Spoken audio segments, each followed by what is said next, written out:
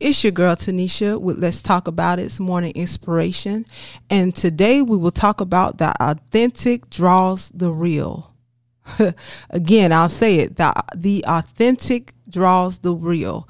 Why do I say that? Because if you're authentic, that means you're real. And who you draw to you will be who you draw in your realest moment. That means those that draw to you when you're authentic will be drawn to you just because you are being the real you. And if you switch up, it does not matter because you gave them the real. So again, I want to inspire you to be authentic, be your real self. That way, the only people you will draw to you will be those that are real. It's been good. Peace.